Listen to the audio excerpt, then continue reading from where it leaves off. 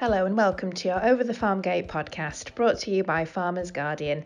I'm your host, FG Deputy Editor Olivia Midgley. Thanks as ever for all your support in downloading and subscribing to the podcast. We've got plenty of action-packed episodes lined up for you in 2022, so do stay tuned. This week, we're taking a look at the support available to help those in the farming community who may have fallen on hard times or maybe just need a bit of help getting through a difficult time. We've all been there or know someone who has. But in agriculture, we really are lucky to have such a brilliant range of charities to call on. And Jez Fredenberg has been speaking to two of them to find out what help is available. But first she speaks to a farmer who, at one time facing homelessness, was supported by the Addington Fund. Hello everyone, I'm Jez Fredenberg and I hope you're all doing okay today. You might have noticed that there's quite a lot going on in the world right now, from global political instability and climate change to everyday challenges like rising living costs, including rent. And then if you're a farmer, well, input costs are high right now and the industry is definitely going through a very big change. Now, some of this is undoubtedly going to bring opportunities and hopefully positive shifts in time. But if you're feeling a bit stressed and worried, or you're in a pickle in some way, which we all get into at some point, then you're probably not alone. And that's what we want to talk about today, specifically two farming charities that you can reach out to for help if needed. The first is the Farming Community Network, or FCN, which offers a range of support, including a confidential helpline that receives up to 150 calls a month. The second is the Addington Fund, which offers affordable or emergency housing and more recently help to match new entrants with a farm. And we'll hear from both charities in a bit, but first here's Mickey, a former farmer in her 70s who is struggling to afford somewhere to live after her husband died and found that she wasn't on the farm tenancy agreement. Mickey now lives in a house owned by the Addington Fund and has also received help from FCN and RABI. This is her story. I'm in Sywell, which is just in Northamptonshire. It's very pretty. It's a little village, semi sort of rural. It's just one bedroom bungalow, but it's really nice, semi-detached. And how long have you been there? Since 2015 now. Okay, so does it feel like home now? Yes, definitely. It felt like home after, I'd moved my bits in, and it was very home. I mean, at first you feel a bit lost. I just thought, what have I done? But afterwards, I just think, well, it's the best place to be, and I'm quite happy here. And I've made friends, which is difficult when you're older. Can you tell us a little bit, Mickey, about what the circumstances were that led to you contacting the Addington Fund for help with housing? We've been in the farm since 1976. It's a tenanted council farm. And it's just my husband and I. He had to do a second job to make, we had the two children, they were quite small then. And then over the years, we've just sort of muddled along and been quite happy working together. And then he was diagnosed with lung cancer.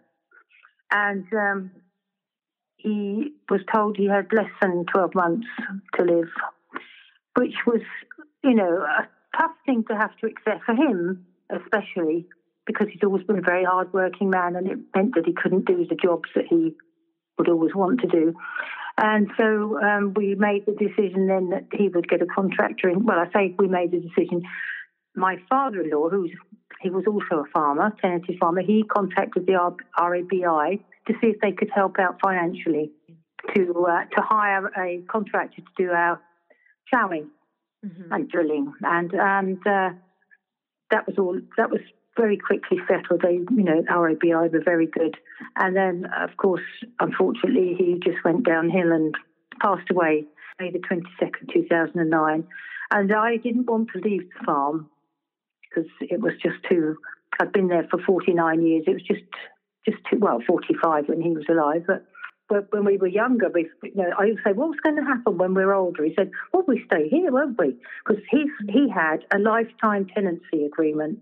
But unfortunately, I didn't know it at the time, but my name was not on that agreement. It was just the husband's. To find out that after he'd passed away, I mean, it was just hard. I then had to ask, if I could just have 5 years, just to be on my own and hopefully manage on my own, which I did. So I stayed there for 5 years. And then it became apparent, although I was quite fit and healthy, I had a 70th birthday there, and I thought, what's going to happen when I'm not so fit and healthy, and how am I going to cope? So I wanted to find out how I would be financially with a flat or something from the council. And they said because I hadn't got any dependents, I would have been offered a council flat on an estate. And I couldn't take my dog, which I've got a little Jack Russell. So that would have been so different, wouldn't it? Such a different life from what you were used to. Well, I love gardening. I love being outside. I just couldn't bear the thought of, I just thought I'm not ready for that sort of life and not sitting around. So I looked around private rentals in my area, and they were just too expensive for me to live on with the pension that I had. That was all I had, pension. And then my daughter said to me, why don't you contact RABI? And I just said, look, I'm not asking them again. They've already helped out, once. She said, well, you need to, ask somebody. And she did. She rang them. And they just said that they didn't. I just wanted to know if they had any homes to rent. And they didn't, but they put us in touch with the Addington Fund, who I'd never even heard of. And my daughter then rang me, and she just said, you're going to get a phone call from the Addington Fund. Well, I was absolutely horrified because I didn't want I didn't want to be refused. When you think they're going to say no, we can't help you. And I just didn't want that, so I'd rather not hear it. But anyway, they did ring up, and I can't, honestly, I just owe everything to them. They've just been brilliant. From that phone call, what then happened, and how long did it all take? And did you get a choice, for example, in where you live? Well, this is just the brilliance of this fund, because it gives you the choice. After they obviously come to see you to see what your financial situation is, and then you have to be assessed, within that sort of range, and then they'll give you a price range. You have to find your property on your own. Okay. They will then vet it to see if it's a suitable property for them to buy, and it can be in any area in the country, anywhere you like, but where you want to be, where you want to live. There was nothing in the price range in Bedfordshire Herts, which was where I was. So I had a sister that lives in Rushton, which is in Northamptonshire. She said, why don't you come over here? And then meanwhile, you have to keep Addington posted on the homes that you're looking at, so that they've got an idea of what sort of thing you are looking for. Once you've decided, they come and look at it, and then they say, yes, it's good, and we'll put in a bid for it, an offer. And that took from January, when my first daughter first contacted RABI. The sale went through on May the 22nd. In fact, it was the anniversary of my husband's passing away. So it was literally 6 months. How did you find moving across the country like that? I was tearful. Yeah, I bet. But once I got everything out and, moved to, you have to hand the key over, you have to be at the farm and they come take the key from you and that's it. And you just feel a little bit, that's the end of that era then now. I'm on my own now. I did really feel on my own, although I've been on my own for the 5 years that I stayed there after my husband died. I had lots of people, popping in. But you move to another area and it's totally just feel completely alone. But the fact is I had the garden here, which is the godsend for me, because I just got set to work and started on that. That was the one thing I needed to be occupied. I think you need to be occupied because you can start feeling a bit sorry, not sorry for yourself, but it's just a strange feeling to have. You feel alone. You feel alone, even though you've got, I've got a daughter and a son, but they've got their own lives. And my daughter said to me, Mum, nobody's going to come knocking on your door. You've got to make yourself go out there and find some some hobby or something that you can do, mix with people. There was a leaflet, a flyer that came through the door to say that the village was having what they called a breakfast chinwag. I was telling my daughter about it, and she said, well, go. And I said, how can I walk in that building on my own when I don't know anybody? She said, you've got to push yourself. So I walked in there with I can't tell you how frightened I was, absolutely petrified, but they were very friendly and put me on a table with a couple of other women, and they started to chat, and one of them said that we have a bowls club, indoor bowls club, why don't you join that? And then somebody else said we do a table tennis club, why don't you join that? All things that I've never ever done in my life. So that's where it all started to be nice and friendly, and I was quite happy. What would you say to other people listening who maybe they face that dilemma of needing to leave the farm, needing to have a different life, kind of start somewhere new again? What would you say to them? I'd say don't be afraid to ask for help. Don't be afraid to move away. You know, most people are very kind. Most people, they're not dragons, but I think because you live on a farm, it's a very insular life.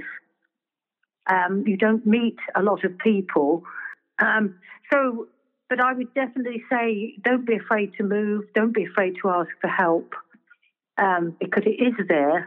The Addington Fund introduced me to the Farming Community Network. They were wonderful. There was 2 men came to help me with the financial things because I hadn't got a clue about what to do about, tax returns and all that, this, that and the other. And I hadn't done anything like that. I never did it. All the time I was there on my own. I never did anything about tax because I didn't think it applied. I was that naive because my husband did everything. I hadn't got any idea. He just said to me, you won't need to pay tax, Mickey, because you don't earn enough.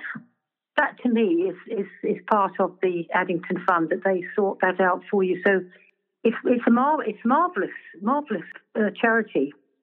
It is. And of course, if anything happens to me, or I can't manage on my own, or I have to leave here, or I die, they then sell that property, my property that I'm in now, and then that goes into the funds again. So there's nobody's lost anything. Yeah.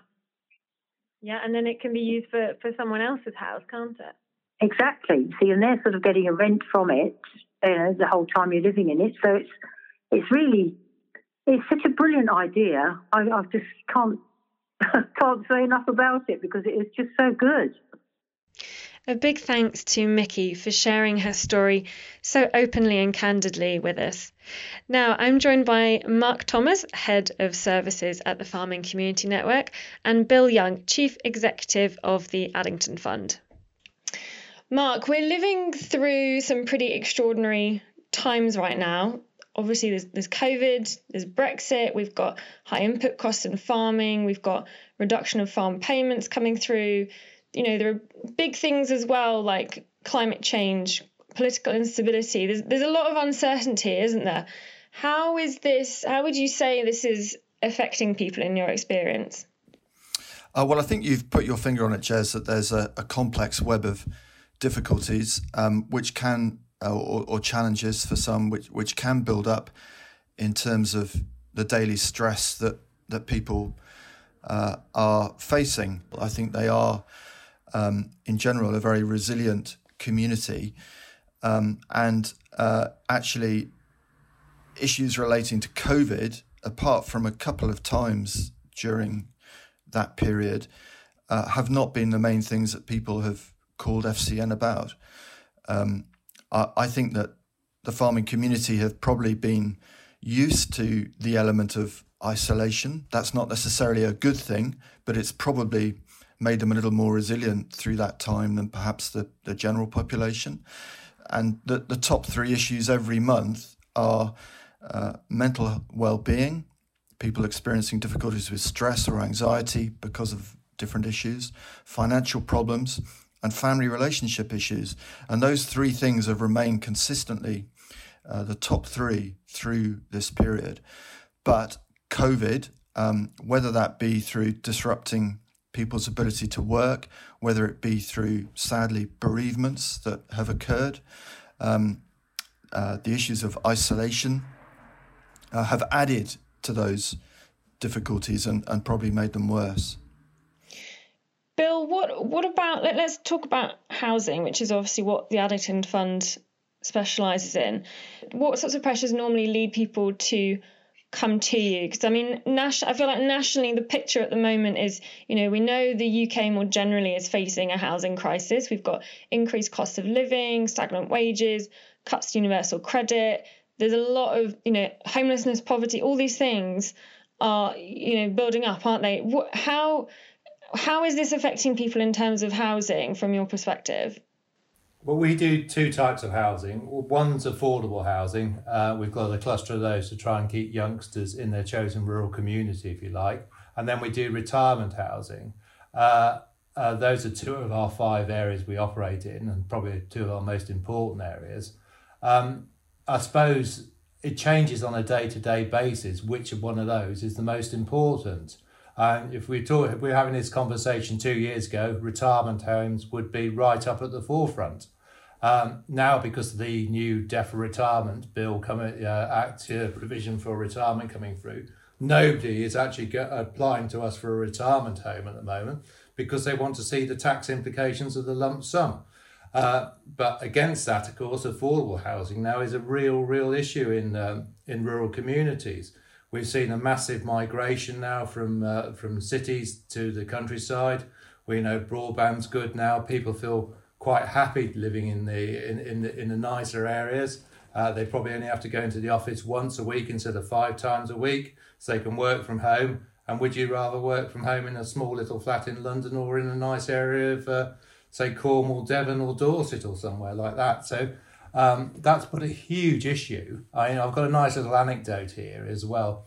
There's a friend of mine down in Cornwall who did up a cottage on his farmyard, expecting to rent it out to a local, getting about £1,000 a month for it. He put it on the internet for 2 hours, got 10 applications for it. 2 days later had a viewing date. All 10 turned up for it straight away, having only been on the internet for a day when he advertised it. And somebody from London came and offered him £18,000 cash up front to rent that house for a year because he wanted a bolt hole in the countryside. So how can youngsters, how can they compete against that? They're onto a hiding to nothing. And I look at our rents, particularly down in Cornwall. We've got over 20 houses in Cornwall. And we charge £450, £500. If they went now on the open market, most of those would go for £1,000 a month. And it is quite scary to think how people who want to be involved in local communities, want to contribute to this fantastic industry we're in, and yet won't have a roof over their heads. On the counter side to that too, we've got emergency housing. We've had 3 cases last year of farm workers who, for one reason or another, and mental health does come into this, they were living in their cars, so we're actually looking at somewhere now where we want to try and provide some provision for emergency housing for people who get into that sort of situation as well. That's interesting about the farm workers there. Is there some situations perhaps where farmers who would be employing farm workers and who would normally offer a house with the job are feeling tempted by these high rents and changing the use of those houses to rent on the open market? Is that something that's happening or likely to happen, do you think? That's become an issue in recent years, definitely, particularly if you look at the decline of the dairy industry. A dairy herd often locked up 3 or 4 houses on a farm or an estate, and the land agents have come in and said, crikey, look what we can do and get rid of the cows. Not only that, it frees up 4 houses and we can rent those out for silly money for people who want rural bolt holes from the city. So yeah, that's really made the problem worse and contributed to the problem as well. It's a whole raft of problems, not just one in particular. They're all coming together to conspire against everything at the moment. You could find in 3 or 4 year thing that everybody goes back to the towns again and the whole thing swings around, but you just don't know what's around the corner. But I will say the rural communities and agriculture in general is very, very good at adapting. We're very good at changing to what the challenges ahead of us. If you look at what's challenging us now, we've got the prices of nitrogen, £700 a tonne for that. I've just been listening to the Day programme. They've been talking about the evils of the phosphates in the River Wye, quite rightly. And farmers will adapt. They will find ways around that. And I expect in no time at all you'll find chicken waste from Herefordshire being transported across the eastern counties where it's needed on the more unfertile soil, shall we say. So that's what I said to you earlier. I'm really optimistic that I think farmers will always come through it, and agricultural industry will change better and adapt better and quicker than other industries. Can we just talk about what exactly is the help that both charities can offer people? Mark, what are the different services that FCN offers? So really, we have three strands to the work of FCN, Jez. The first is a helpline that's open every day of the year from 7 a.m. through to 11 p.m. That's on 03000 111 999. And we have an email help facility, help@fcn.org.uk. And that helpline tends to be the first line of support. It's there to listen to people, to encourage them to talk about what it is that's concerning them, to understand that, to help them think about the options that they have, to connect them with additional support if that's what they'd like to do. That helpline, of course, is completely confidential, and we take privacy very, very seriously. The second component is a local network of volunteers. These are people in the farming community connected with the agricultural industry who understand the language, understand the issues, and they work in county groups throughout England and Wales. And they're there really to provide that link to practical farming support if that's needed, but also ongoing emotional and pastoral support to people who are going through a difficult time. And then the third area is one of trying to be more proactive at encouraging people to think about resilience, to think about managing change, and really to hopefully avoid needing to pick up the phone and talk to a helpline. So it's around self-help. And we do that under the heading of FarmWell. And that's an online resource at farmwell.org.uk, a whole wealth of information to encourage people to think about how they can build resilience, how they can manage through future change, how they can plan for the unexpected, perhaps in terms of contingency planning, issues like that can cause difficulties on a daily basis to people. I was going to ask you, what can people do? Like, how can we all support each other through this sort of uncertain times at the moment? But it sounds like your resource is a really good place to start for that. Yeah, I mean, take a look at. I'd encourage people to look at FarmWell. There is a lot of information on there. It's a good starting point. I think I'm passionate about managing workplace stress. I think it's the entry level for a lot of difficulties that people can face and a lot of anxiety. There are all sorts of techniques that people can use to help manage that. But I also think that we all have an individual responsibility to help change this tough as old boots culture that tends to exist in farming. We are resilient as a farming community, and that's great. But we also all at times in our lives go through periods where we could do with a bit of extra help and support. And I think it's really important that people know that it's a strength to ask for that help. It's not a weakness. And I think we can all do something to break down the stigma about mental health, about asking for assistance during those times. And so I'd really encourage everyone to take steps in their own groups, whether that's where they work or their friends, their families, to make sure that it's okay to talk about this sort of thing.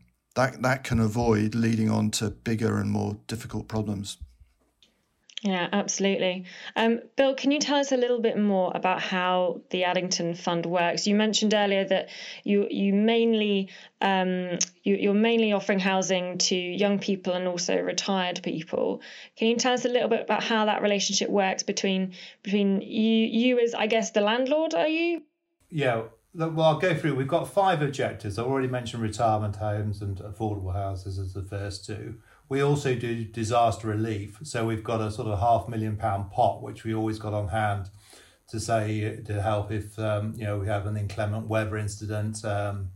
snowdrifts or something, or dare I say it, foot and mouth, possibly avian flu either, and with what's going on in the pig industry as well, that with some of the money might be needed for that, because those are the two unsupported areas of agriculture which are really up against it at the moment. Then on top of that, as the fourth area, we help farm workers as well, and we've actually opened up that fund wider now to try and help more people, and that will include some of the Eastern Europeans who work over here and get into trouble as well. And the final one is more of a recent initiative, which Chairman Peter Jimman and myself are very, very keen on, is bringing young blood into the industry, because it's very restrictive and hard to get into agriculture. And I'm a bit of a saddo, because I drive around the countryside and try and work out who's farming what land by the size of the tram line, what's the kit they've got. What I do notice is that the ones who've come into the industry as key decision makers or first generation farmers often turn out to be the better farmers. And I want to encourage more youngsters in there to, just to build up the industry for the future, really. So we've got some legacy farms on the way to us, which we're going to use purely for that development as the first rung of the old farming ladder, to sort of replace the old council small holdings, which have sadly disappeared.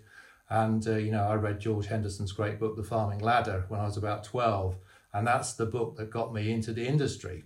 And now those farms don't exist.